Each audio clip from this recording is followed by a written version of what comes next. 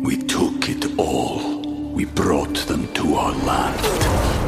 An endless night, ember hot and icy cold. The rage of the earth. We made this curse. Carved it in the blood on our backs. We did not see. We could not, but she did. And in the end... What will I become? Senua's Saga. Hellblade 2. Play it now with Game Pass.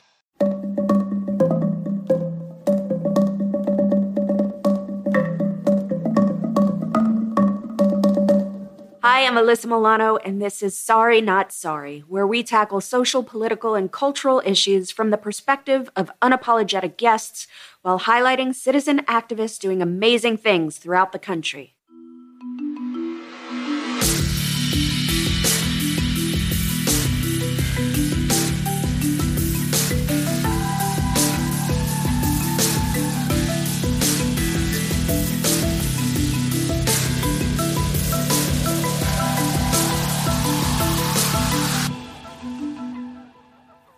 Well, it's done. If it hasn't happened by the time you listen to this podcast, it will happen very shortly. The cowards in the Senate GOP are about to acquit an unbelievably corrupt and incompetent president without even calling for witnesses. That's never been done in history, not only for impeached presidents, but for impeachments of any single federal official at any level. It disgusts me, and it should disgust you. But you've heard what happened, and more importantly, what didn't happen inside the sham trial. We're going to talk about what happened outside while the Senate was refusing to put American democracy over its own lust for power. My guest is Tay Phoenix. Tay is a singer, songwriter, and activist who has been a leader in the impeach and remove movement. She's been arrested at the Capitol for demanding the Senate do its job and remove Donald Trump from office. We talk about the importance of standing up and fighting even when you know it's very unlikely you will win, the need for civil disobedience, and getting up and getting back in the fight even after you lose. The effort to impeach President Trump has energized Americans on both sides of the issue, and perhaps nowhere is that more plain to see right now than in our nation's capital.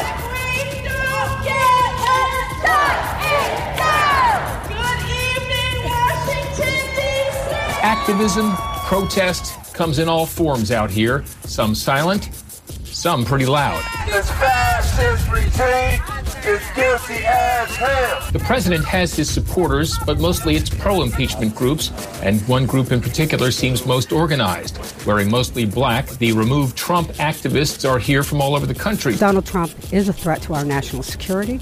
He is a threat to our global security. And so I speak from that point of view. And so this is all interconnected. The harms that he's doing all over the world is a social justice issue, and I just had to do something. Senator Lisa Murkowski will vote against a motion to consider subpoenas of new witnesses and documents at President Trump's impeachment trial, giving Republicans 51 votes to wrap up the trial. Do not allow a witness, a document. No witnesses, no documents in an impeachment trial is a perfidy. It's a grand tragedy, one of the worst tragedies that the Senate has ever overcome. We want witnesses! We want witnesses! Hi, I'm Tay Phoenix. I'm here in Washington, D.C. to expose Mitch McConnell's cover-up of Donald Trump's crimes. Sorry, not sorry. Tay, where are you from, first of all? Seattle, Washington. Okay, so you're from Seattle, Washington. Do you still live in Seattle? Yeah.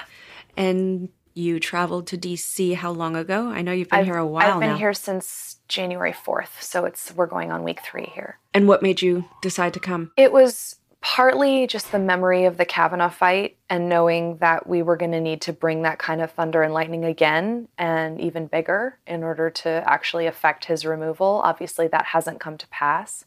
But it was also because I know that my skill set is different than a lot of activists. And I think that it's necessary in situations like this to have a variety of skills in the mix. And so, what does that mean for people that aren't familiar with activists? I'm a singer-songwriter, And so I use music as a community organizing and direct action tool. Direct action being like specific kinds of protests, especially stuff where we're taking arrestable action. And being able to use music in that context is really powerful. A lot of other activists, they bring a lot of different skills to the table, right? There's visual art, there's, words and communication, there's planning, creative political theater. But actually being able to bring, music to the table is something that a lot of folks don't have in their toolkit, and so it's good to have around. I'll never forget during the Kavanaugh fight when you and I were going to offices and we were sharing our stories with people, our stories of being survivors. Yeah. And all of a sudden you broke out in song. Yeah. Out of nowhere. And my tears could not stop falling. And it's such a powerful thing to do in the middle of trying to convey a message. Yeah. And it's soulful. Yeah. And peaceful. Yeah. We are rising birds. We are not the hate we see, 'cause we're not whole till all are free. You can fight us, but you'll lose, 'cause nothing can defeat the truth.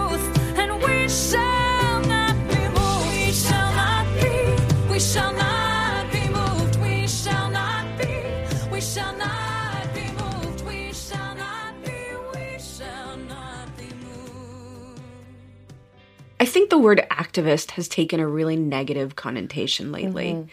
And really what we are humanitarians, right? Like we care about humanity, regardless of boundaries, regardless of political ideology. Yeah. I mean, I know I would fight for someone who believed in other things just as hard as I fight for people that look at things in the same way. Right. What I'm interested in, though, is that it seems like you were ahead of the remove movement before it caught on at all. And I'm wondering what you saw. I think we were so focused on just impeachment. Right. And I'm wondering what you saw in that fight that made you say, no, I need to go fight for him to be removed. I felt like impeachment, I don't want to say it was a given, but there were so many people that were engaged in that. And it seemed very clear to me that it was going to happen, or it was most likely going to happen. And I felt like I needed to save up my energy and my focus to try to actually push it through the Senate. I don't know. It just seemed like the next logical step, because I knew there would be a trial. Like, if there's going to be an impeachment, there's going to be a trial. Right. We need to try to bring that ruckus to the trial. And what is the difference between when you got to D.C. 3 weeks ago versus now? Have you seen it swell and grow? Yeah, for sure there are more people here now than there were a couple of weeks ago. It's not enough. It's not anywhere near Kavanaugh numbers. This is a political action protest, as you can see, continues. It's much larger than a week ago when those one-on-one hearings were going on, and it is with much more energy as these protesters come to Capitol Hill to say no to the Kavanaugh nomination. We would have needed at least 10x Kavanaugh numbers in order to push the Republicans to ask him to resign. Why do you think that is? Why do you think we're not getting the numbers of protesters or people taking to the streets? I think it's a couple of things. One, folks are really focused on the primary and on the general election. I think that there's a lot of people who are just like, let's just vote him out in November. It's this experience, we were talking about this earlier kind of off air, but it's infuriating to watch the cover-up and to watch this sort of reality distortion field in play. And I think a lot of people are exhausted from that crazy-making kind of feeling. I think there's a bit of fatigue. I think that's a real thing. Yeah. I think that is a real thing. I think there's so many things to worry about, so many things to fight for and against, that it feels as though people are just tapped out. Yeah. People, the crazy is become normal. That's our baseline now. Yeah. The outrage fatigue is very real. And so I think it's a combination of those factors. And, obviously it's disheartening, but we're still here, and I think there's still things we can do to draw attention to the cover-up, to expose Mitch McConnell. Well, let's talk about the what we've seen so far in the impeachment process and in Senate. It's pretty bizarre, in my opinion, how the Republicans are just this united front in a situation that you would think someone's moral compass would come into play. Right. And I think Susan Collins was the only one on the first day that sort of broke with the pack to vote for something that was actually pretty minuscule. I have to be here to bear witness and to call on our elected official, Senator Collins, to do the right thing even if we believe she won't. I believe she has set up a political calculus to say that she wants a vote on having witnesses, but she is not committed to having witnesses. So she has negotiated with McConnell how to look like a moderate, how to look like she's convened a group of moderate leaders, and ultimately that effort will fail. I'm Kate Josephs with Mainers for Accountable Leadership and also with Lincoln County Indivisible in Lincoln County, Maine. It's a resistance group with 550 voters in it. I'm here because of the impeachment trial and because our Senator Collins, is one of the critical votes we gather on the question of whether this will even approach being a fair trial. I have to say we're not optimistic. I'm wondering what you think is going on there. Well, first of all, that's how they always use Collins, right? They kind of put her out a little bit. She does something that kind of breaks with the pack, so it kind of looks like maybe something's going to happen, and then they rein her. And you think that's how they use her? I think that's how they use her. I think that's, or that is, whether they use her that way or whether that's the function that she serves. I mean, you remember during Kavanaugh, right? Yep. Like it all came down to her, and then she gave that bullshit speech. Yes, you can swear. Oh my God. So do you still think it is possible that he did it? You just don't have the proof to back that up? I do not believe that Brett Kavanaugh was her assailant. Like, what even is the point of her? Like, we just have to get rid of her. Do you think there is too much focus on the presidency for 2020? Do you think we need to focus more on the Senate? I think we need to focus on both. I mean, so you mentioned moral compass. I want to go back to that for a second before we move forward. I don't think anything here is what it appears. I think that there are forces at play here, and I hate to sound like a conspiracy theorist, but there are moneyed forces that are very much pulling the puppet strings of this.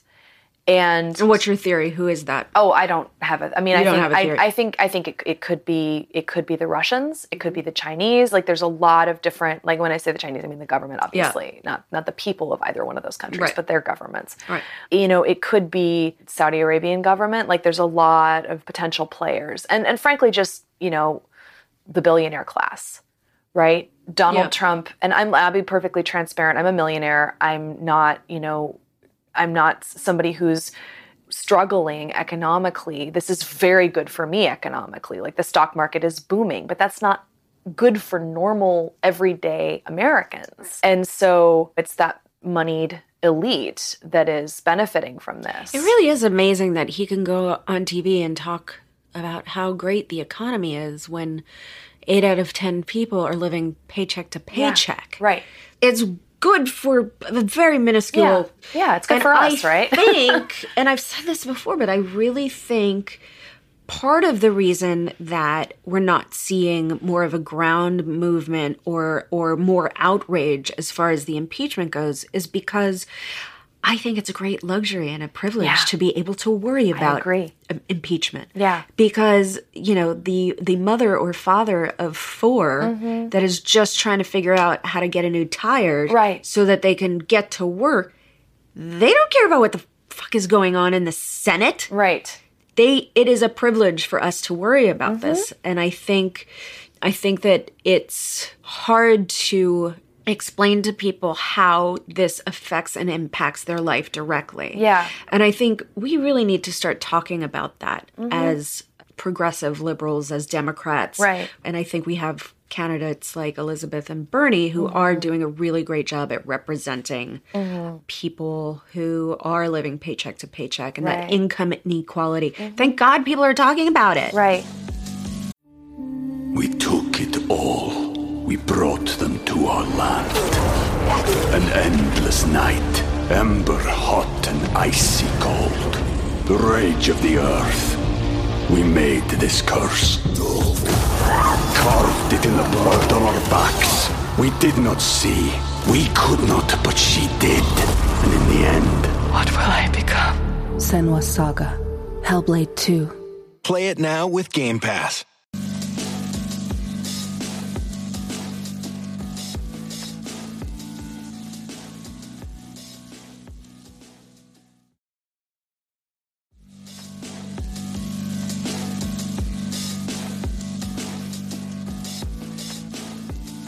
The moral analysis of the Poor People's Campaign, which is one of the Yeah. orgs I'm involved with, Yeah. is really like they're not just talking about people who are homeless or who are living kind of within the federal definition of poverty. They're expanding that definition to look at, the 180 million Americans who are one paycheck away from losing their housing. Yeah. It is that dire. Yeah. A good friend of mine who's another activist musician, his name's Cameron Lavie Jones, observed during our impeachment rally in Seattle that, he's a young black man. And if he were to do 1/100th of what Donald Trump has done, this justice system would rake him over the coals. It's the same way for poor and working class people because they're constantly criminalized for everything that they do. And so that massive double standard, I think, is one of the things that we need to speak to when it comes to accountability. It's like, if you're poor, it's how much justice can you afford? Right.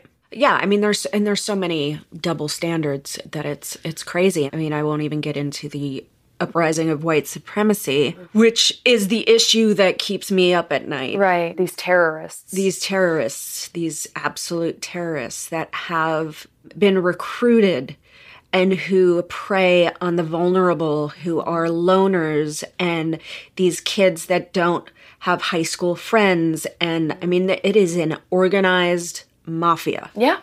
White supremacy is an organized mafia, and they are plucking these kids out of high school, and it's terrifying. The memes and everything, it just preys on the youth to continue the movement, which is, that's a whole other issue. How do you tie in impeachment with all of those other issues that we're facing? Oh, boy. Again, I think it comes down to accountability. White supremacy is more than just the white supremacists, right? And the people, the kids that they're preying on whose, brains aren't even fully developed yet at 18, 19, right? And they're getting sucked into this. But again, that ability to act with impunity, that ability to escape consequences for one's behavior is a function of white supremacy. And what Donald Trump is promising to these terrorists is that they will continue to be able to act with impunity or relative impunity to people of color. And again, it's all about creating that hierarchy, right? As long as I have someone to look down upon, I will feel good about my place in life, and I won't challenge the ruling class, the wealthy ruling class. And if you're going to abuse your power to withhold military aid from a country that has always been under the boot of another country, you're going to abuse your power when it comes to the citizens of your country as well. Exactly.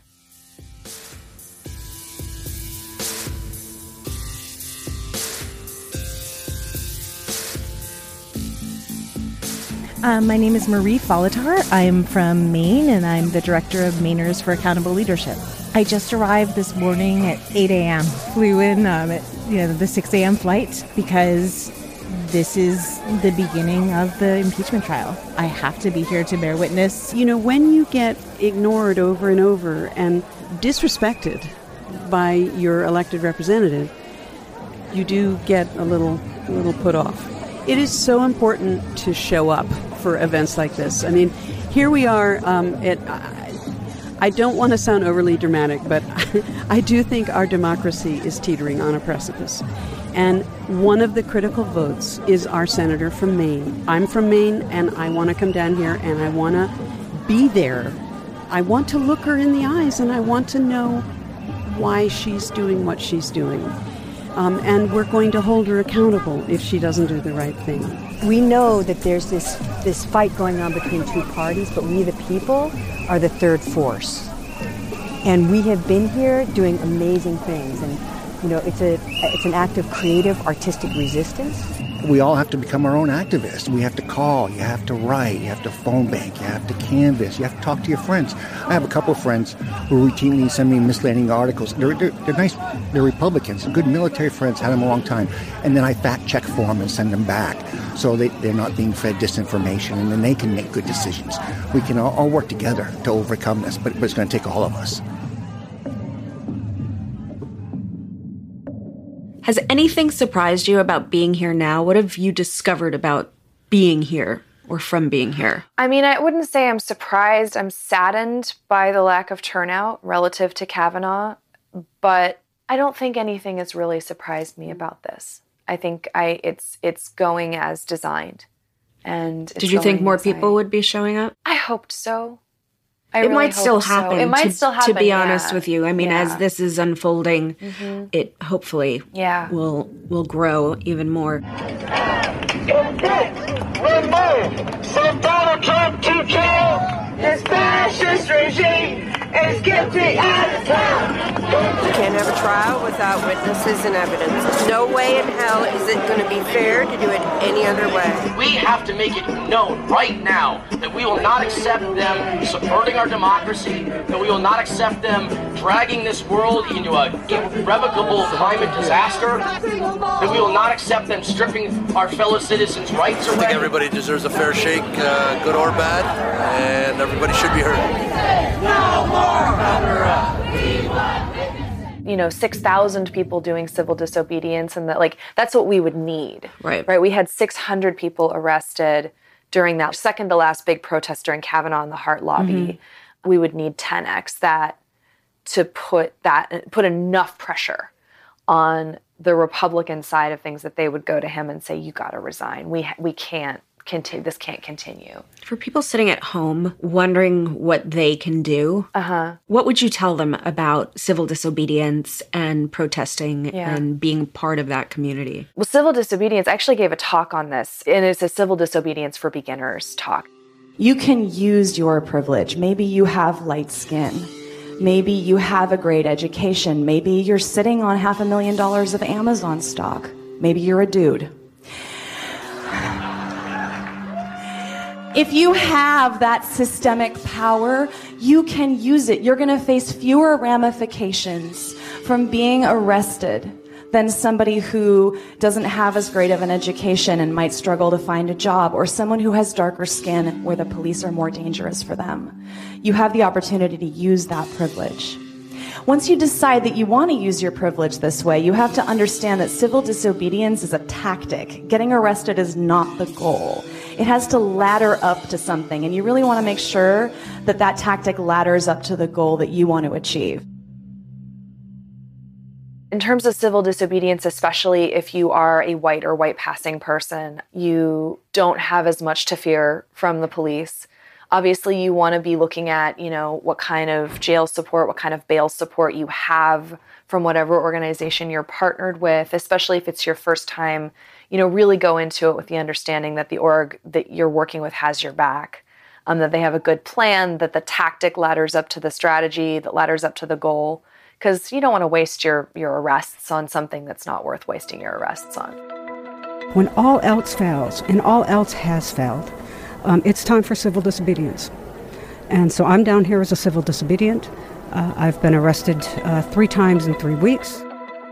How many times have you been arrested? This last week was number 6 a week ago. I took my guitar out and started singing in the atrium of Russell. They didn't like that? No, they didn't. Well, it was interesting. So apparently, after the fact, somebody thought that it was just someone having kind of a break or having, some kind of outburst. They didn't realize it was a protest. So I got through Sarah Bareilles' Brave 3 times before they arrested me. Because they didn't know whether to call the cops. They were just not, they weren't expecting it. They were following the big Swarm the Senate group around. Right. And I had been coordinating with them. But what ended up happening, I snuck into a bathroom, got my guitar out. We were very sneaky about it. And so they were caught totally unaware. unawares. So you would say for the person that is okay with civil disobedience, that would be okay with being arrested, that they partner with an organization that is sure to take care of them, that there's an understanding, that there's bail money. Yeah, I highly recommend the Poor People's Campaign. They do excellent job training. They do an excellent job with jail support, bail support. They have really good lawyers. Like, they really have it together. I feel like I learned and got my civil disobedience feet under me with them. That's amazing. And what about for people that don't want to be arrested or aren't into the civil disobedience? What would you say? How could they be included in using their voice? Well, if it's a direct action, for every one person who's arrested, there are like 20 people playing support roles. And so it's everything from making sure that, like, taking someone's bag and their phone and whatever else so that doesn't get taken into custody, making sure their car doesn't get towed, waiting there, when they get out of jail with like warm socks and a hug. Like, there's lots of different things you can do. And then there's more sort of electoral work, right? There's doorbelling, there's text banking or phone banking. And then there's putting pressure on your legislators, showing up in person, making phone calls, organizing your friends to make phone calls. Every politician that I've ever spoken to or asked this question to, they say the phone calls really make an impact more than you would think. Yeah. Because I'm like, come on, how much does that really change? Yeah. And they have all said across the board, you would be surprised at how much that changes things. Right. Well, it creates an environment in the office, right? If the phones are ringing off the hook and the staffers are feeling overwhelmed, like, it creates a ripple effect in the office in terms of a climate of pressure. Do you think, back to impeachment, do you think that it's possible to get to 67 votes? Okay, here's how I think about it. Okay. If there were an election today and the candidates were Donald Trump and Mike Pence, I believe there are 20 Republicans who would vote for Pence. So the votes, to some measure, exist. But these are career politicians. They are not heroes. They don't stick their necks out without leverage. That's not how they operate. And so it is up to us to create the conditions under which they have the leverage necessary to make that move. I mean, what exactly do you think the crimes and misdemeanors are here? And do you think that the actual articles of impeachment should have included words like bribery, which are actual crimes? Right. Because that's the thing that his defense team keeps saying is there's no crime here. There's no crime here. Were crimes alleged in the articles in the common law of presidential impeachment? In Nixon, yes. In Clinton, yes. Here, no. Well, it would have been super easy to actually call it extortion or bribery, which are crimes. Right. So do you think that terminology should have been in the articles of impeachment? Do you think we need that? I think I'm going to go back in history to try to answer the question. Okay. So, we need to look at the Johnson impeachment to really, and this was Andrew Johnson, right, the 17th president. So the country had just been through the Civil War.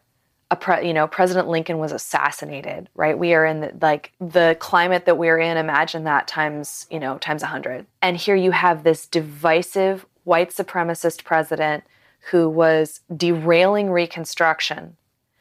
And the Congress had it with him, and they passed 11 articles of impeachment. And I can't remember how many of them were not technically crimes, but it was very much about the climate he was creating. Those high crimes and misdemeanors, the Constitution doesn't require that it be an actual crime, like something that would be on the books that would get you or me arrested. Because a president can abuse their power in so many ways that aren't reflected in the criminal code. So it needs to be broader than that. And I think that the impeachment of Johnson is really what we need to be looking at here, because it's a very similar situation. Well, the thing that's shocking to me, I mean, given that Trump lost the popular vote by millions and has a disapproval rating much higher than his approval rating, that there are not thousands of people here right now. So what do you think needs to happen to get more people here and involved in outrage? What do you think we need to hear? I mean, they're gaslighting. Yeah. They're lying. Right. What needs to happen? I think people need permission to try and fail.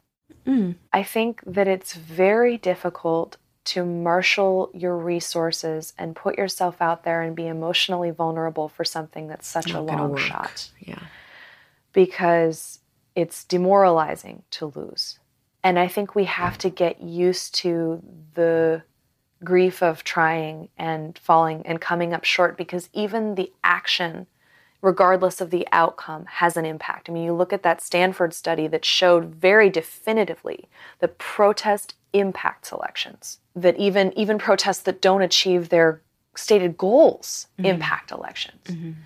That we have to be willing. And society. And society. And social change. Right. And it normalizes speaking out. And I think that people need to give themselves permission to be hurt by the loss. I mean, Kavanaugh was so brutal. It was brutal. So painful. I think part of that, too, is that I think because Dr. Ford was such a vulnerable, open wound, it allowed us that freedom to all be open wounds, right? Exactly. I think that was really powerful. Empathy is something you can't, I mean, it's a really powerful thing. And when you look at what's going on right now, Trump seems like this reality president. His defense team just seems like they are mocking the process, basically. I mean, I was in that impeachment room and they were scoffing and giggling at certain points and rolling their eyes. The Clinton administration cooperated with the investigation. They provided 90,000 pages of documents. They provided every witness they requested, including the president. And this administration not only didn't cooperate, they obstructed justice. That's one of the charges. This is the breaking point. And the breaking point is now to get the Senate GOP to do their freaking job and to take their oath seriously. It is time for them to end this. He is unfit to serve. This reminds me of what I read about in school with the McCarthy era and the Red Scares, and that scares the heck out of me. If our government is holding sham trials to clear our dictator leader, that's not the America I love. I think it's pretty much already decided. I would expect the Republicans to vote to acquit him after whatever minimum debate they have to have. Mitch McConnell has done some very interesting things with our Constitution since he became the Senate Majority Leader, and if people don't see that as a threat, I would just have to educate them.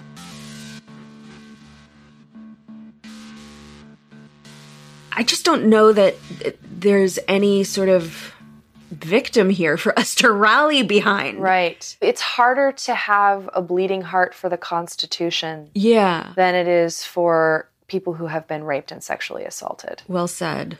And I guess I was raised to have a bleeding heart for the Constitution. And for people too. Of course. But I think, I mean, being the daughter of a lawyer who thought about this stuff on a daily basis and who brought it up at the dinner table all the time, like for me, it's, the Constitution is like a sacred document. So it's really hard to watch it being steamrolled like this. What is the worst outcome? Oh, God. And if he gets away with this? I think, he cheats in the next election, which is the danger. He was trying to cheat. I mean, let's really talk about what he was going to do. Like, assume for a moment that this didn't get, found out, right? That this had been covered up. It's being covered up, but that we had never found out about it.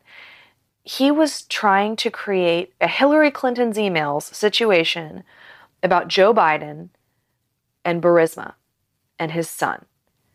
And to then spin that into a misinformation campaign that made people want to stay home or not mark the top of the ballot, for Biden, that would then tip it in his favor. He was trying to cheat with a disinformation campaign again, with the help of a foreign government again.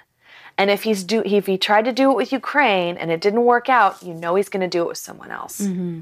And so that's part of the worst case scenario. What about long term? What does it do to our democracy? I mean, I don't think we're going to have one anymore. I think we'll end up in a dynastic kleptocracy. I think he's going to try to install Ivanka. I know, right? Mm-hmm.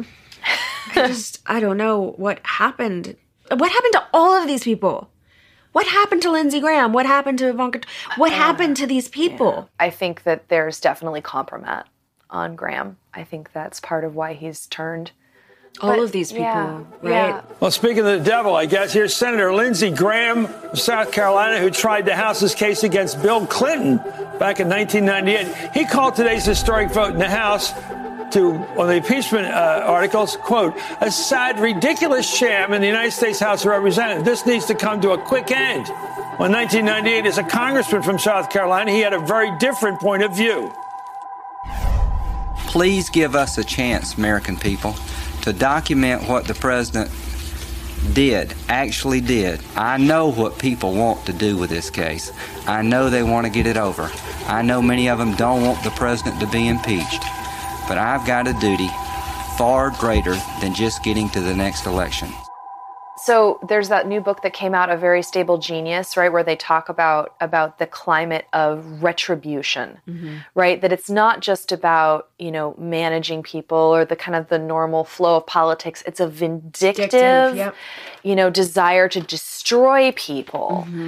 And so, and in that way, it's like it's a mafia run by a toxic narcissist, right? Who cannot take any impact to his ego whatsoever. You look at his whole defense team, and that's what they look like. Yeah. They truly do. And when you know Rudy Giuliani and what he's all about, it's almost as if they took that corrupt business mentality and brought it into the executive office. Yep. And it's so dangerous for the country. Right.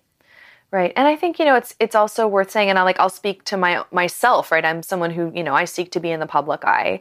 I think to the degree that, I think it takes a little streak of narcissism for us to desire to be in the public eye. And that doesn't have to be an unhealthy thing. There's, you just be at the high end of normal. But for a lot of these folks, they've got that enough in them that they resonate with that level of toxicity. So, I think some of it is about how people are wired and who ends up in power. I can't imagine the private conversations that go on in those offices. Yeah. With the Republican Party. Seriously. I mean, many of them privately have tremendous concerns about Trump. Yeah. But for whatever reason, that's not translating to public action. I remember when he was first elected and I came to D.C. to lobby for the National Endowment of the Arts, and Republicans were still taking meetings with actors. Right. And they all had this same mentality of because Trump threatened to cut the budget from the budget, the National Endowment from the Arts. And that to me is death. Death to a country. If you're cutting our funding for the arts, death. Yeah. And they kept saying, oh, don't worry about him. We've got him under control. Right. It's okay. Right. Oh, don't. Yeah, he says that, but he doesn't They literally thought of him almost like an inept person that they were going to be able to manipulate. Yeah. Boy, did they have another thing coming. Yeah, exactly. Yeah. And just to echo your point about the arts, right, that, they always go after the academy, right? Intellectuals, professors, and artists first. I mean, and when you look at the crisis in terms of economic realities for people who are, in the academy, who are professors, I think that is also, very clearly tied to the rise of a fascist government. And I really think we should spell that out and say that this is how fascism starts. Do you think that's what's starting here? I do. You do? I do. And, my alarm bells have been going off as a Jew ever since, he came down that escalator and started, calling people rapists and whatever else. It's oh my God, here we go. Here we go. What do you think is going to happen in the election? Oh, boy. Do you think we have a shot? I think we have a shot. I think we absolutely have a shot. I think it's going to take such an overwhelming turnout of people who are thinking critically to overcome any of the shenanigans. Hi, my name is Colleen Boland, and I'm from Tumansburg, New York, in the Finger Lakes region. What brings me here today is, we're in trouble. I served in the military until I retired. I did active duty Army and Air Force. And I took an oath at that time, and it was to defend against all enemies, foreign and domestic. When I took that, I got the foreign piece. I never even paid attention to the domestic piece. When General Mattis left, when General McMaster left, that's when the last adults left the room. I'm uncertain about where they land. They're completely, his appointees. And I hope that they have the courage to stand up to him, to this bully. Like Rex Tillerson. I can't believe I'm giving Rex Tillerson kudos. But when the president, had a dumbed-down version to teach him what the world was about, he blasted the military, and Rex Tillerson turned his back on the President of the United States and apologized to the military folks that were standing there in the Pentagon in the tank. Hi, my name's Carol Payne. I'm from Plymouth, Maine, and I'm down here because I want Senator Collins to demand a fair and open trial. I'm a retired first sergeant and disabled veteran. I proudly served our country for 27 years and would gladly do it again. We take that oath, that means something. And it means you got to stand for the higher values and not your own personal ones. A long time ago, I had a young soldier who worked for me, and he was outstanding in every way. And the highest compliment I could give him on his rating scheme was that he would always choose the hard right over the easy wrong. And that's what I'm looking for in my political leaders. I'm so concerned that people think, oh, we're definitely going to win. Right. I think complacency is going to really, really affect what happens. I mean, I think a lot of us have PTSD from the last presidential election. For sure. And so I really hope that PTSD is never really an enjoyable thing to have, but it exists for a reason. It exists to remind us of things that have hurt us in the past and get us to act vehemently to try to make them not happen in the future. And so I'm really hoping that comes into play where people are like, I'm not taking any chances, I'm voting. Right.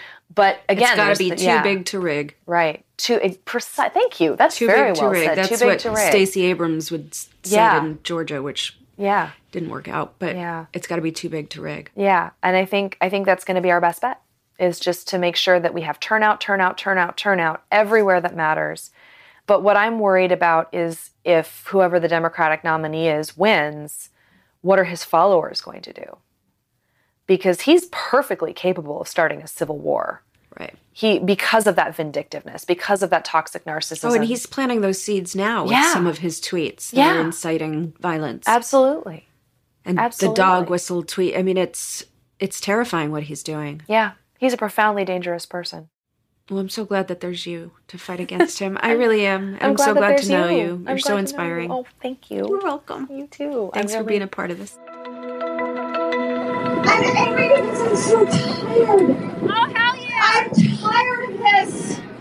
Now, don't get me wrong. I'm not tired of fighting Donald Trump and his many impeachable offenses, and I'm not tired of speaking truth to power. I will never tire of that. But I am so tired of being lied to by a president. And this entire Republican Party thinks that the American people, the amazing American people, are all stupid. Well, somebody please tell them that we know that the House has passed hundreds of bills this year. Hundreds of bills! Yes! HBA, we make sure everyone who buys a gun gets a background check first. Or HB1, which protects our elections from foreign interference. And what about the Violence Against Women Reauthorization Act? Guess what? We see right through their lies and bullshit. Repeat after me. I believe that we will win. I believe that we will win. I believe that we will win. I believe that we will win. I believe that we will win. I believe that we will decide the whole election. European. You say don't take it personally. Well, that's some really bad advice. 'Cause it's been personal for centuries, and real people pay the price. Hey, what's the matter? You never thought of that before. What's the matter? Do we need another war? Your choices become violence when they break humanity.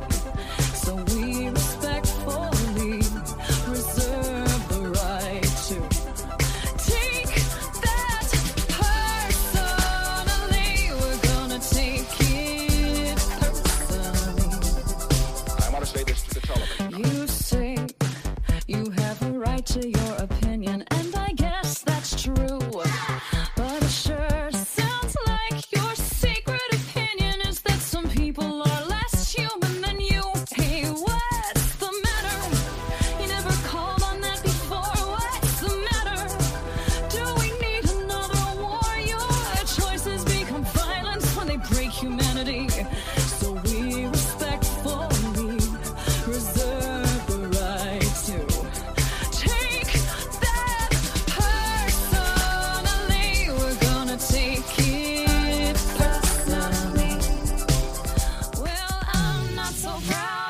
thoughts in my head. I keep running round in circles looking for compassion instead. But I'm too furious, you keep throwing us under the bus just to stay ahead. 'Cause you've been misled. Hey, what's the matter? You never realized that before. What's the matter? Do we need another war? Your choices become violence when they break humanity. So we respectfully reserve the right to take that personally. We're gonna take it personally.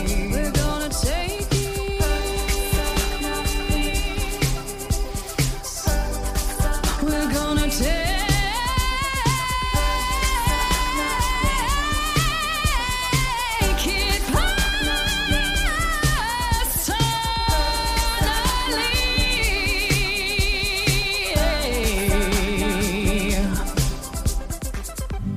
You say don't take it personally. Well, that's some really bad advice. We outnumber him. Resist.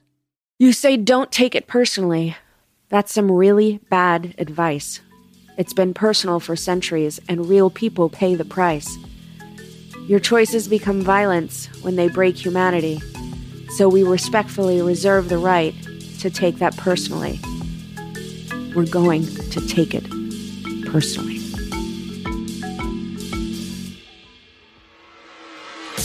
Sorry Not Sorry is executive produced by Alyssa Milano. That's me. Our associate producer is Ben Jackson, editing and engineering by Natasha Jacobs, and music by Josh Cook and Alicia Eagle. Please subscribe on Spotify, iTunes, or wherever you get your podcasts. And if you like the show, please rate, review, and spread the word. Sorry Not Sorry.